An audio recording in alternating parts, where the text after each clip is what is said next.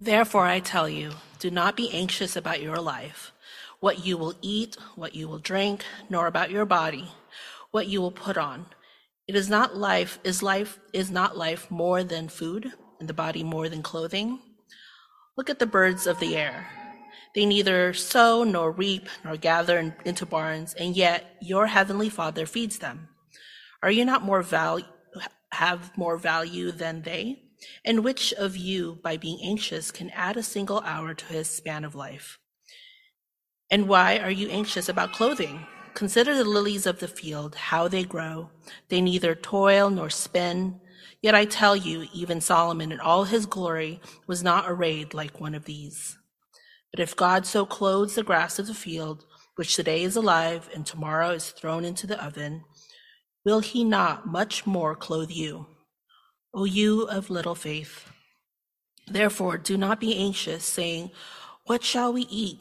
Or what shall we drink? Or what shall we wear? For the Gentiles seek after these things, and your heavenly Father knows that you need them all.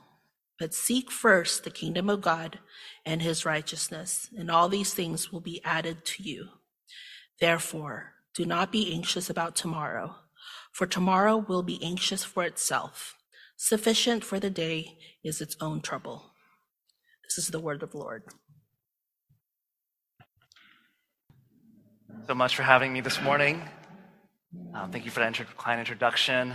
It's a joy and privilege to be with you this morning. I want to thank Pastor Scott and the session, the elders of this church, the leaders of this church for having me come and preach God's word to you. My name, as was said, is Wei Ho. You've met some of my colleagues in RUF, and some of them even attend this church.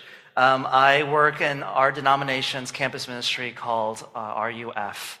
And mine in particular is RUF Gotham, which is, as I said, Midtown, Fordham on the west side, Hunter on the east side, and all other campuses in the area. Not many people know this.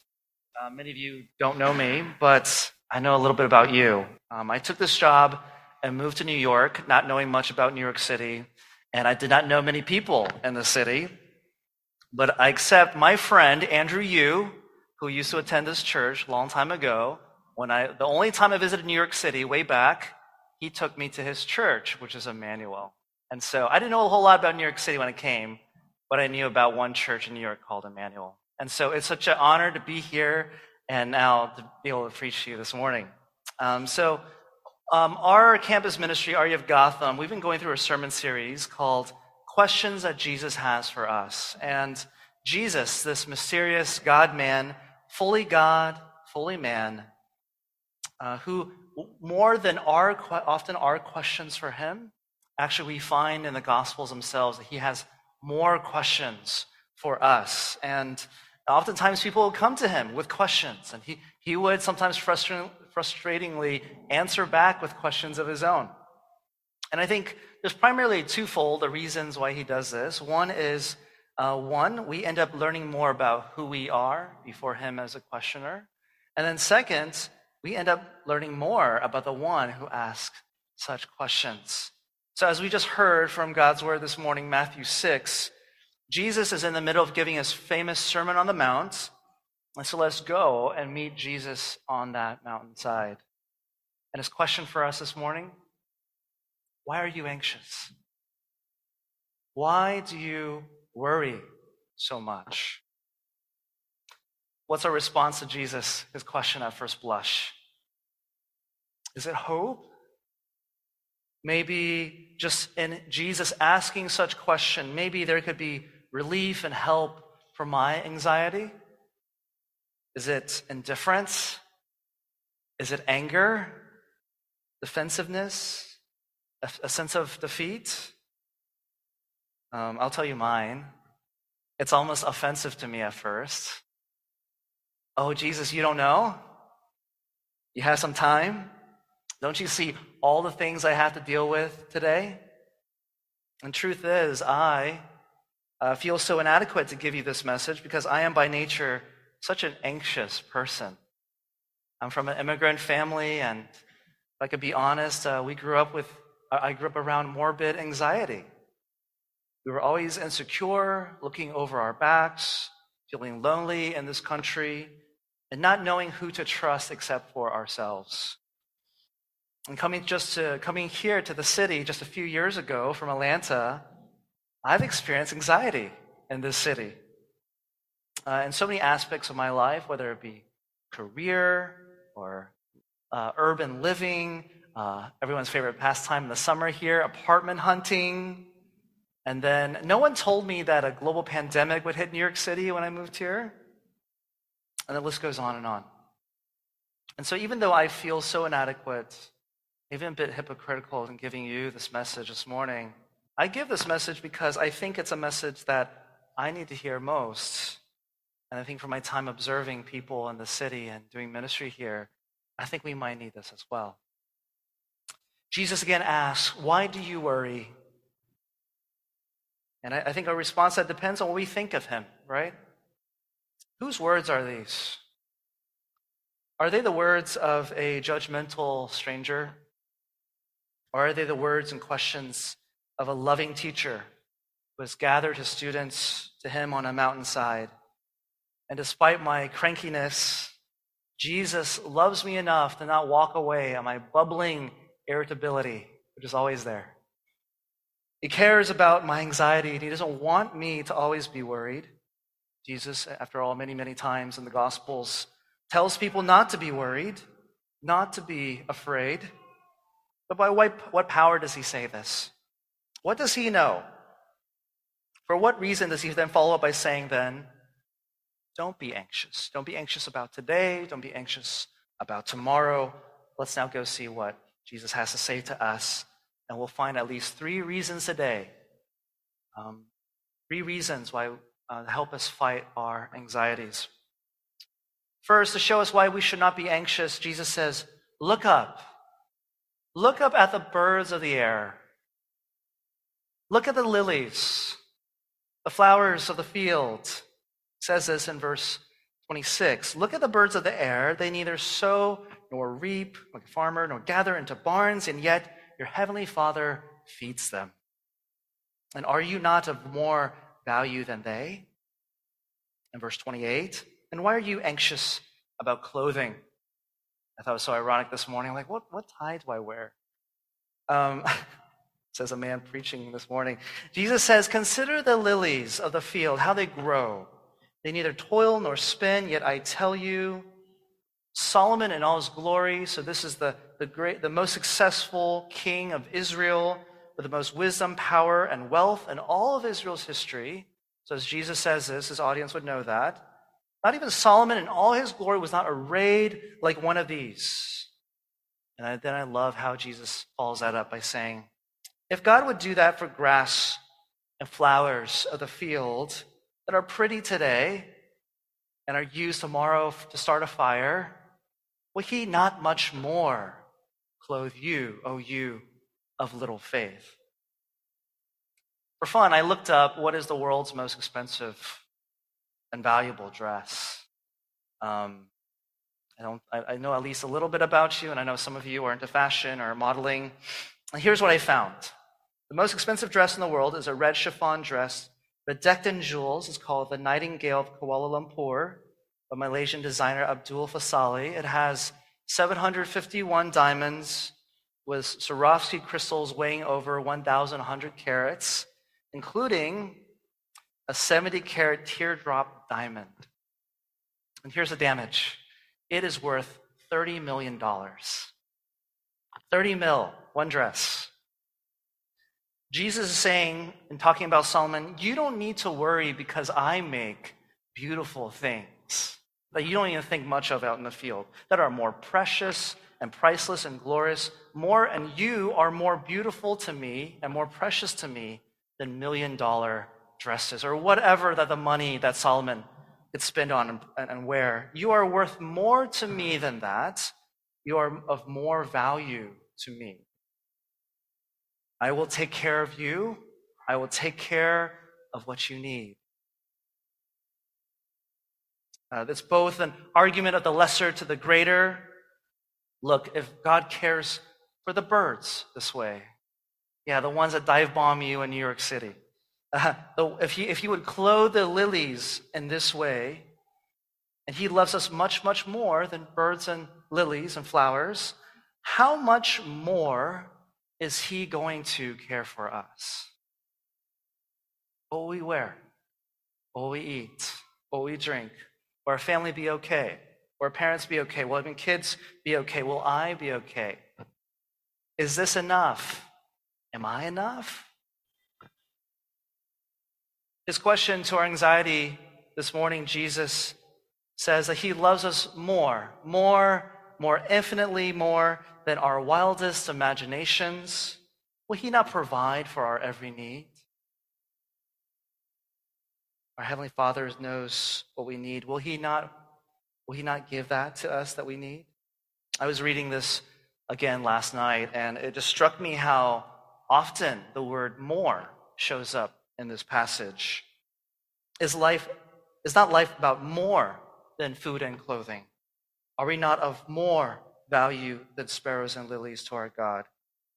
If God would see to it that a flower that's here and today and gone tomorrow shine like 300 mil regardless, will he not much more clothe you, you of little faith? And I think in our lack of faith and our unbelief, we are consistently prone to overestimate our power to provide for ourselves and control our destiny. We are prone to overestimate our power. And I think it's because of that we worry so much, because we're finite, we're fallible. And we consistently underestimate. Yes, all of us are so used to hearing about God's care and love and provision. We are prone to consistently underestimate just how much God loves us and cares for our every need and watches over every step and all our loved ones. Later on, the Apostle Paul, commenting on God's great love and generosity, he must have learned the same divine logic of how much more, because he says this in Romans 8:32. He, who is God the Father, who did not spare his own Son, but gave him up for us all, how will he not also with him graciously give us all things? And so here in the first reason he gives, we don't need to be anxious or worry. Rather, we can have peace knowing that there is divine love that provides for our every need. Second, the reason that Jesus gives not to worry is because it's fruitless. All it does is give us harm. It says here, it does absolutely nothing positive. It's unproductive. Verse 27, and which of you, by being anxious, can add a single hour to his span of life? It accomplishes nothing. It doesn't help you live any longer by worrying. It's like a school bully. Made me think about the cartoon show, The Simpsons. Has anybody seen that show? It's a long time running. There's a bully on that cartoon. His name is Nelson. And there's a stereotypical nerd, Milhouse. He's got glasses. And they're on a school bus. And I guess they're doing a school project. And Milhouse had no choice because Nelson picked him to be his partner for that school project. Some of you know what that's like. You're like, oh, I'm stuck with that guy for the school project. And the video recording is happening. And Nelson has Milhouse's fist. And he's punching him in the fist with it. And recording it says, stop hitting yourself. Stop hitting yourself. Stop hitting yourself. Stop hitting yourself. I think I personally know this all too well. I can sit there at my desk and I can stew and stew. My head's running in circles. It doesn't ever resolve. It's always dissonance and tension. It doesn't resolve. There's no consonance and peace. And I've had to learn the hard lesson that when that's happening, when I'm turned in on myself, when I'm hitting myself and my anxiety, I need to learn the difference when something is productive and has actual analysis of a situation, finding a solution, and when it's just my anxiety talking. That one can lead to problem solving and the other just spirals down until I'm somehow able to get away or break that cycle. And so how do we break that cycle? We'll look at another reason in just 1 second. Thirdly, the reason that Jesus gives why we should not be worried or to fight our anxiety. It might surprise us, but it's a little less obvious than the first two. It's here in this text. He gives us a hint all the way back in verse 25. You look back there with me. He knows what you and I are prone to worry about, right? Maybe you're not worried about food or drink. Your fridge is stacked and full. We never worried about toilet paper until COVID, right? So my parents went out to Costco and just bought all this paper towels and toilet paper. But he knows what we're prone to worry about. And so with these questions, it's like he's saying, this life I've given you, it's about way more than basic necessities. The body is about more than what you wear. Life is about more than what you put on and what you can eat. And there are weightier spiritual, eternal matters at hand, at stake in our lives. And what is it? He now gives it in verse 33. But seek first the kingdom of God and his righteousness, and all these things will be added onto you. Jesus points to himself and his own purpose for coming into our world. Oh, and that we would find our purpose in his great purpose. That we would find our story in his great story. And that is his kingdom. He came to usher in his kingdom. If Jesus is heaven come down, the transcendent taking upon himself humanity, what is his kingdom? I would say everywhere and everyone, and where Jesus is enthroned in our hearts as king. And that where there Jesus is, we will find peace and joy and love. And the effects of one whose heart is set free and focused on the kingdom are enormous. Imagine with me this great city. Imagine with me it will be filled with kingdom-minded churches and people who love God and each other. How clean would these streets be? What would happen to the homeless? How would it change how you relate to your spouse and people in your home and other family matters? What would your office look like if your company, if your people were known for righteousness? What about your college campus? What does this kingdom coming to your school look like? And to know this, that this is God's will with an unbreakable promise that it will come to pass, it will happen. How would it change our anxieties to know if we were to remember and focus on the undeniable, the unstoppable, the unfailing, the undefeated kingdom of God, which is always advancing, and invest and seek first in that? I think we have less worries, and I think we would have more peace. I love how fellow New Yorker Frederick Buechner, who's many things, author, theologian, pastor, poet, all that, put it. If we only had eyes to see and ears to hear and wits to understand, we would know that the kingdom of God in the sense of holiness, goodness, beauty is as close as breathing and is crying out to be born both within ourselves and within the world. We would know that the kingdom of God is what all of us hunger for above all other things, even when we don't know its name or realize that it's what we're starving to death for. So those of you that have a sense of yearning, even if you don't know Christ or understand the Bible, there's a yearning here. The kingdom of God is where our best dreams come from and our truest prayers. We glimpse at those moments when we find ourselves being better than we are and wiser than we know. We catch sight of it at some moment of crisis. A strength seems to come to us that is greater than our own strength.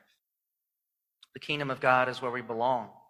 It is home where we realize, and whether we realize it or not, I think all of us are homesick for it.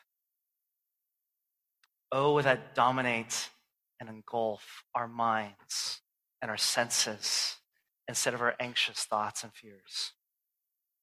And finally, then, what shall we do with our anxiety? To recap, Jesus tells us not to worry because he loves us and he will provide for our every need. Tells us not to worry because it's fruitless and sufficient for each day is his own trouble. And finally, not to worry because his kingdom is unstoppable and calls us to seek that first. But how does this break anxiety's cycle? I think we should go to him. We should go to this Christ, this one with all peace and power. Take our worries to even greater power. To fight our anxieties so that we would not worry in life, we should devote ourselves to prayer and meditation. And whether that is something you've never done, or something you do often, or something that you've gotten away from doing, both on a regular basis, whether on a typical day or whether we're feeling anxious, if we are going to break the cycle of anxiety, we need to focus on the one who is greater than all of our heart issues, who is stronger than all our frailties and our weaknesses, who is always present in our time of need. Or as 1 Peter 5:7 puts it, to cast our anxieties upon him, for he cares for us. To that, there's a pastor here in Queens. His name is Rich Velotis. Here's what he says about daily prayer. Jesus tells us to pray for daily bread, but we'd rather have a Costco relationship with God. We'd rather have stuff in bulk so as not to come back to God so often. But we can't live without daily dependence. Or what about Philippians 4:5-7, where in Philippians where Paul says, "Do not be anxious about everything, but in everything by prayer and supplication with thanksgiving, let your requests be made known to God, and the peace of God, which passes all understanding, will guard your hearts and minds in Christ Jesus." We need to pray when anxiety knocks because we need this peace of God to guard our hearts from our worst self-conjured nightmares, from our neurotic, morbid minds when they fail us, and from really very real troubles. Do you have this peace? Do you want this peace? Jesus offers it to us. There's a Christian counselor, his name is Alistair Groves. He says, I think a very insightful thought about anxiety and prayer. He says, anxiety is a launch pad for conversation with the Lord, for pouring out our heart about what really matters.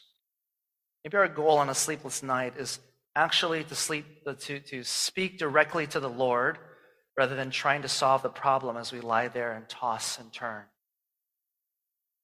This is a reminder that we need to talk to God, that we need to seek Christ, the one who was pierced for our transgressions, that was he who was crushed for our iniquities, and upon him was a chastisement that brought us peace. And by his wounds, as Isaiah says, we are healed. And it's because that Jesus is our willing, suffering servant who died for our sins, who brought us back to the Father, that we can trust him to be our resurrected King with an eternal kingdom that we are to set our focus on today. And so when our worries cause us insomnia, when we wake up this morning to a shot of anxiety, when the future looks bleak and lonely, turn to him and ask for his peace to guard your heart, to hear his voice in this question to you this morning, not to worry about today and not to worry about tomorrow. There is more to this life than food and clothes. Our Father loves and cares for us more than we could ever understand or know, and he knows all that we need. But seek first his prevailing kingdom and his righteousness, and all these things we're so worried about, they'll be added to you. Assured of his great love, may you and I experience this divine peace. May it guard our hearts and minds. And like the dawn coming, when he says these words, when he asks us this question, may our worries flee like shadows. Let's now pray to him, ask for this peace. Heavenly Father, we confess that we are a worryful bunch. We're anxious people. Think about the disciples who saw you do miracles. Just turned a few loaves of bread and fish into a vast mountainside of baskets full of food to feed your people and more. And then once again, we come to you and say, where's this food going to come from, Lord? And we know, for those of us that know, we know the amazing and miraculous things that you have done in our lives. The sheer miracle that we would call you our Lord and our Savior this morning. And yet we still doubt. And yet we still worry. We're prone to stray and look for that in other places and other gods. Lord, forgive us. Direct our hearts to see Christ in his face fully and to know you love us and you provide for every need. You know us through and through. Help us to cast our anxieties upon you in prayer. And if we are to be, and Lord, direct us and our attention to you and your kingdom and your righteousness, Lord, and knowing that you will provide for all things, God. What will you not give us? You've given us your Son. What will you not give us, Lord? Restore our faith. May it be for the first time in a while today that we would pray to you and ask for this peace upon our hearts and lives, our loved ones. We pray these things, Lord, in Jesus' name.